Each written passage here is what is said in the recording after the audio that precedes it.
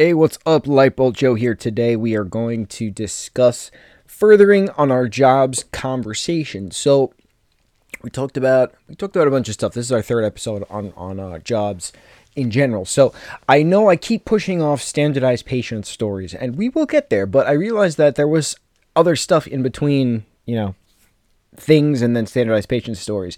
Standardized patient stories start February 2010. That's when I started at Northwell, which was North Shore Long Island Jewish Medical Center, which is attached to Hofstra's Medical School. So that was February 2010. So there's a lot of acting stuff that happened before February 2010. So I was alluding to the fact that Aaron Johnson, who is Aaron Taylor Johnson, but he is getting divorced, so I'm assuming he's reverting back to Aaron Johnson, which was his original name before he married his wife, whose last name was Taylor, so they hyphenated, whatever. They have two beautiful kids together. I wish him the best of luck, and he's gorgeous, so he'll be perfectly fine. Now, Aaron Johnson, British kid that he is, my age, so that's why I call him a kid, even though we're both 31. So we're not kids, but fuck it, we're kids. I was talking about in the last episode that my brother and I got to be the high school kids in this film called The Greatest, which came out in 2009. So that means we were filming it in August 2008. I remember that we had to leave the summer camp that we were attending early just for a day to go to this college. I think it was like just Brooklyn College. If there is such a place as Brooklyn College, I think that's where we went. So the camp that we were in was in North New Jersey. Our parents came, picked us up. Like I said, we were both casted as like extras just, to be playing high school students that we were friends with Aaron's character, whose name I don't remember in the movie. And so the four of us, mom, dad, me, brother, all go to Brooklyn College. We're on the campus. It was my first time out of college, believe it or not. So what was that, 2008? No, I take that back. That was not my first time out of college, because I did college tours in high school, which was a lot of fun because I just got on a bus with friends and we went to two different colleges and it was counted as a day of school. So I was like, fuck it, I'm not sitting in classes. Let's go tour colleges. I had no interest in going to a college, but I wanted to tour the colleges so I could hang out with my friends for a day and tour the tri-state area. It was great. So let's say this was my third time going to a college. So my third time out of college, Brooklyn College, with my family. My brother and I were getting our wardrobe on. So the scenes we had to film were basically just gym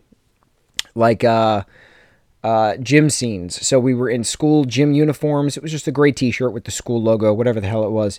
And now, again, we were filming at a college, but it was pretending it was a high school. It happens all the time, whatever. And we had like navy gym shorts on that were up to our thighs. And we had a blast, running around with the kids and doing teenage boy stuff. And there was this one scene where Aaron had to jump over my shoulders to get to our friends in front of us. And they were all going to be talking about the party that they were all going to that night. And the director, I don't know why, but we had to do the scene over 50 times. No joke, over 50 times. It was a very simple, about 20 teenage boys are coming from the gymnasium back to the locker room. That's it. We had to walk down a hallway. Aaron had to jump over me, interact with his friends. They were cheering that they were going to a party, whatever. Why we had to do it 50 times, I could not tell you. Every director is different. Every production is different. I get that. But there was no reason that we had to do that scene over 50 times, which took hours of just walking down a hallway, jogging down a hallway, running down a hallway. So many different versions of going down a hallway. It was absurd. And honestly, I don't even think that scene made it into the film, to be completely honest. The joys of filming. So as Aaron is jumping over me. Now remember, years later he's playing Kick-Ass, right? And he's then eventually years later in Godzilla. Years later he's in Avengers Age of Ultron as Quicksilver, okay? So he's an Avenger in the future. But in 2008, when we were filming in Brooklyn College, he was just a scrawny 18-year-old, just as I was, and that's his future was laid out in front of him, and I'm so actually proud of him, despite the fact he has no idea who I am. But, man, if I had that career. So, Aaron would jump over me, go to his friends.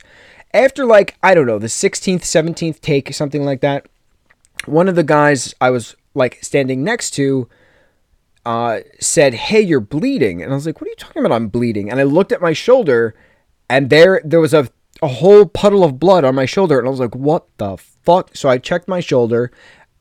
My skin was fine. You know, it was damp from, you know, warm blood being on me. And I'm like, what in the hell is going on? It wasn't like so noticeable that I had to, you know, get a new shirt or anything. Like, wardrobe wasn't really worried about it. The director didn't obviously care. But like, I was concerned that I had blood on me and I had no idea where the hell it came from. So the next take after, Aaron jumps over me, and I watch what he does, because I knew we had to do this take a bunch more times, because the director just, that's what they wanted to do. And every time Aaron jumped over me, he would, like, put his hands on my shoulder, and he would, like, kind of, like, push me over. Not really, but, like, to, like, get to the other friends in front of us. And every time he would do that, his, like, his knuckles would, like, rub up against the wall. Now, this was an old part of this building. Old. So it was brick wall and no plaster, no stucco, no nothing. It was just bricks. And I saw his hand rub up against the bricks. And then in between the take, I looked at him and I just looked down and I was like, "Bro, you're bleeding on me. Like, every time you jump over me, like, look at your knuckles. Like, they're all bloody." And he's like, in a British accent, which I'm not going to imitate, he's like, "Oh, I'm sorry, mate." And we were kind of like just joking around about it, and he just couldn't believe how much blood he was putting on my shoulder, unbeknownst to himself. And it's funny because everyone like stopped production, and we all, like, the costuming like looked, and the director looked, and like we were all just trying to figure out how the hell he shed so much blood on my shoulder. And then that was it. The costumer was like, to the director, "Hey, how many more takes do you want? Or do you want to just put him in a new t-shirt?" And the director was like, no, it's fine. Now, thinking now, right, since we just are currently still in a pandemic, despite the fact that Americans are like pretending we're not in a pandemic, I'm like, I had a stranger's blood on me for quite some time. Not just any stranger's blood, but Aaron Johnson's blood. Future Taylor Johnson's blood, who will eventually be Kick-Ass and who will eventually be Quicksilver. And the director was like, "Nah, he's fine." And I'm thinking about this now, all these years later, and I'm like, that is a serious health code problem, where you just allowed me to have another actor's blood on my shoulder for quite a long duration, hours of running down a hallway in a college that's supposed to be a high school. It was absolutely hysterical. But Aaron just felt so bad that he like bled on me, and he didn't really know what to do. And someone eventually gave him Band-Aids, like medical, I think, literally just gave him Band-Aids to put. And he was very conscious of, like, he still, like, you know, did the same thing, put his hands on my shoulders to like knock me away. But like, he made sure to like watch himself to not rub up against the brick wall, which I thought was pretty neat. But like, who can say that? Who can say Aaron Taylor Johnson bled on them? Who could say Kick-Ass and Quicksilver bled on them? And everybody was joking about it. Yeah, so good times on that. That's my Aaron story. The Will Smith story that I mentioned very briefly in the last episode, it's really not that magical, but it's still pretty cool. I mean, you know, I was cast as a hippie in Men in Black 3. Of course, every scene that I filmed did not make it into the film. C'est la vie, the joys of being, you know, background. So I had to go to this costume department in Brooklyn, Queens. I don't remember what. When was this? Like March 2010, give or take. I feel like the movie came out like July 2010, give or take. And we had to pretend that it was summer in March, and it was freezing. So I had like booty shorts on and like this amazing kind of tie-dyed, but not really tie-dyed, like a boutonniere shirt, right? Like the V of the collar drops down to like your sacrum, and like it had like this really cool roping on it. It was a boutonniere shirt, and it was beautiful and breezy, and I loved it.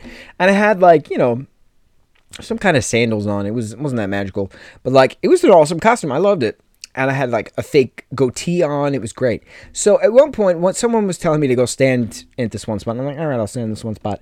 Freezing. And Will Smith's like stand-in was like standing next to me, and I didn't really notice it at first, and then I noticed it, and then Will came out. And now this is a freezing. It was like 30 something degrees out, and we were all in summer clothes. And like anytime Will would be on set, the sun would come out. I shit you not. And every time he wasn't on set, the clouds would come back. And we were filming on Coney Island. So after like the sixth time or something like that, he comes back out. His stand-in goes away. And I say, Will, every time you come on set, the sun comes out. So thank you, because we're all freezing. And that little blip of heat, helps us. And he laughed and he gave me a fist bump. And I thought that was pretty entertaining because, like, he's just the star of Men in Black 3. And, like, I'm just a peon who stands next to him holding a hot dog. It was funny. I did get bronchitis from that shoot. That was not fun. But that's what happens when you're in booty shorts and no form of jackets in the process. And then another scene the day after, I think it was like a few days of shooting, they had us stand in the same exact spots where we were the day before on the boardwalk. And I was like, okay. So I do it. And then the cinematographer, I think, the director was Barry Sonnenfeld. I think the cinematographer like had an issue that I was too close to the screen, so he just shoved me in a corner. And then he didn't like that I was in this corner, so he was just like, just stand under this tent. And I was like, okay. So I stood under this tent, and like there's monitors and stuff, and like there's girls watching the monitors, and I'm just trying to stay warm because here I am in just like one of those like metal blankets that they give people like crash victims, right? When like someone crashes their car in the winter, and like the EMTs have like those like metal blankets which like insulate, which work a dream. I still got bronchitis from the film shoot, but it still worked like a dream.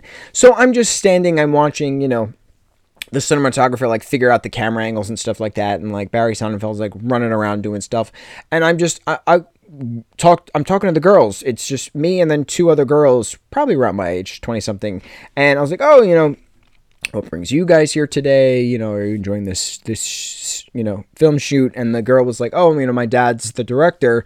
So I'm here, watching him do his stuff. And I was like, oh, cool. And I didn't really put it together that I was having a full conversation with Barry Sonnenfeld's daughter, which I thought was pretty entertaining at the time. Cause it was just like, I did what I was told. I was told to stand under this tent, to get out of the way of the camera.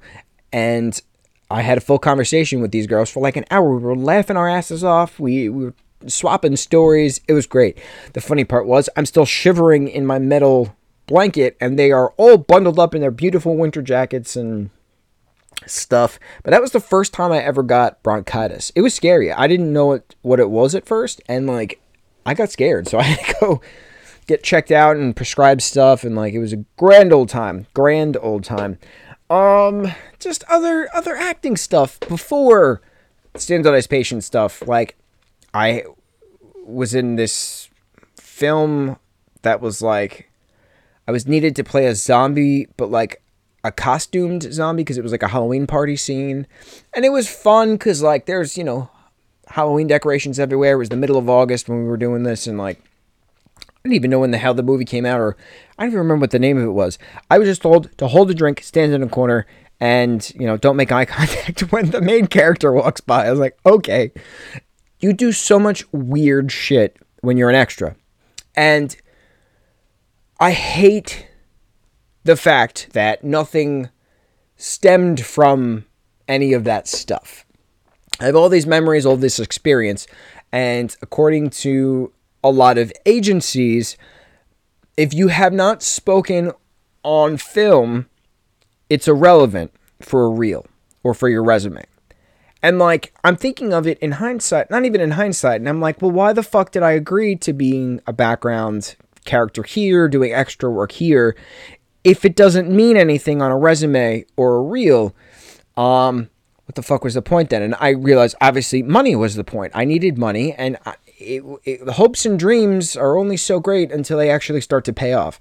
And it's unfortunate to say that. But it goes back to our statement of right place, right time. I will always use Channing Tatum as that example. Right place, right time. He was walking down the streets of Miami, and an agent did a double take on the sidewalk and asked if he wanted to model. Channing Tatum. Good old Channing Tatum. So that's two primary acting stories of mine, which I take dear to heart. There's some musical stories here and there, but we don't really have to talk about musical stories.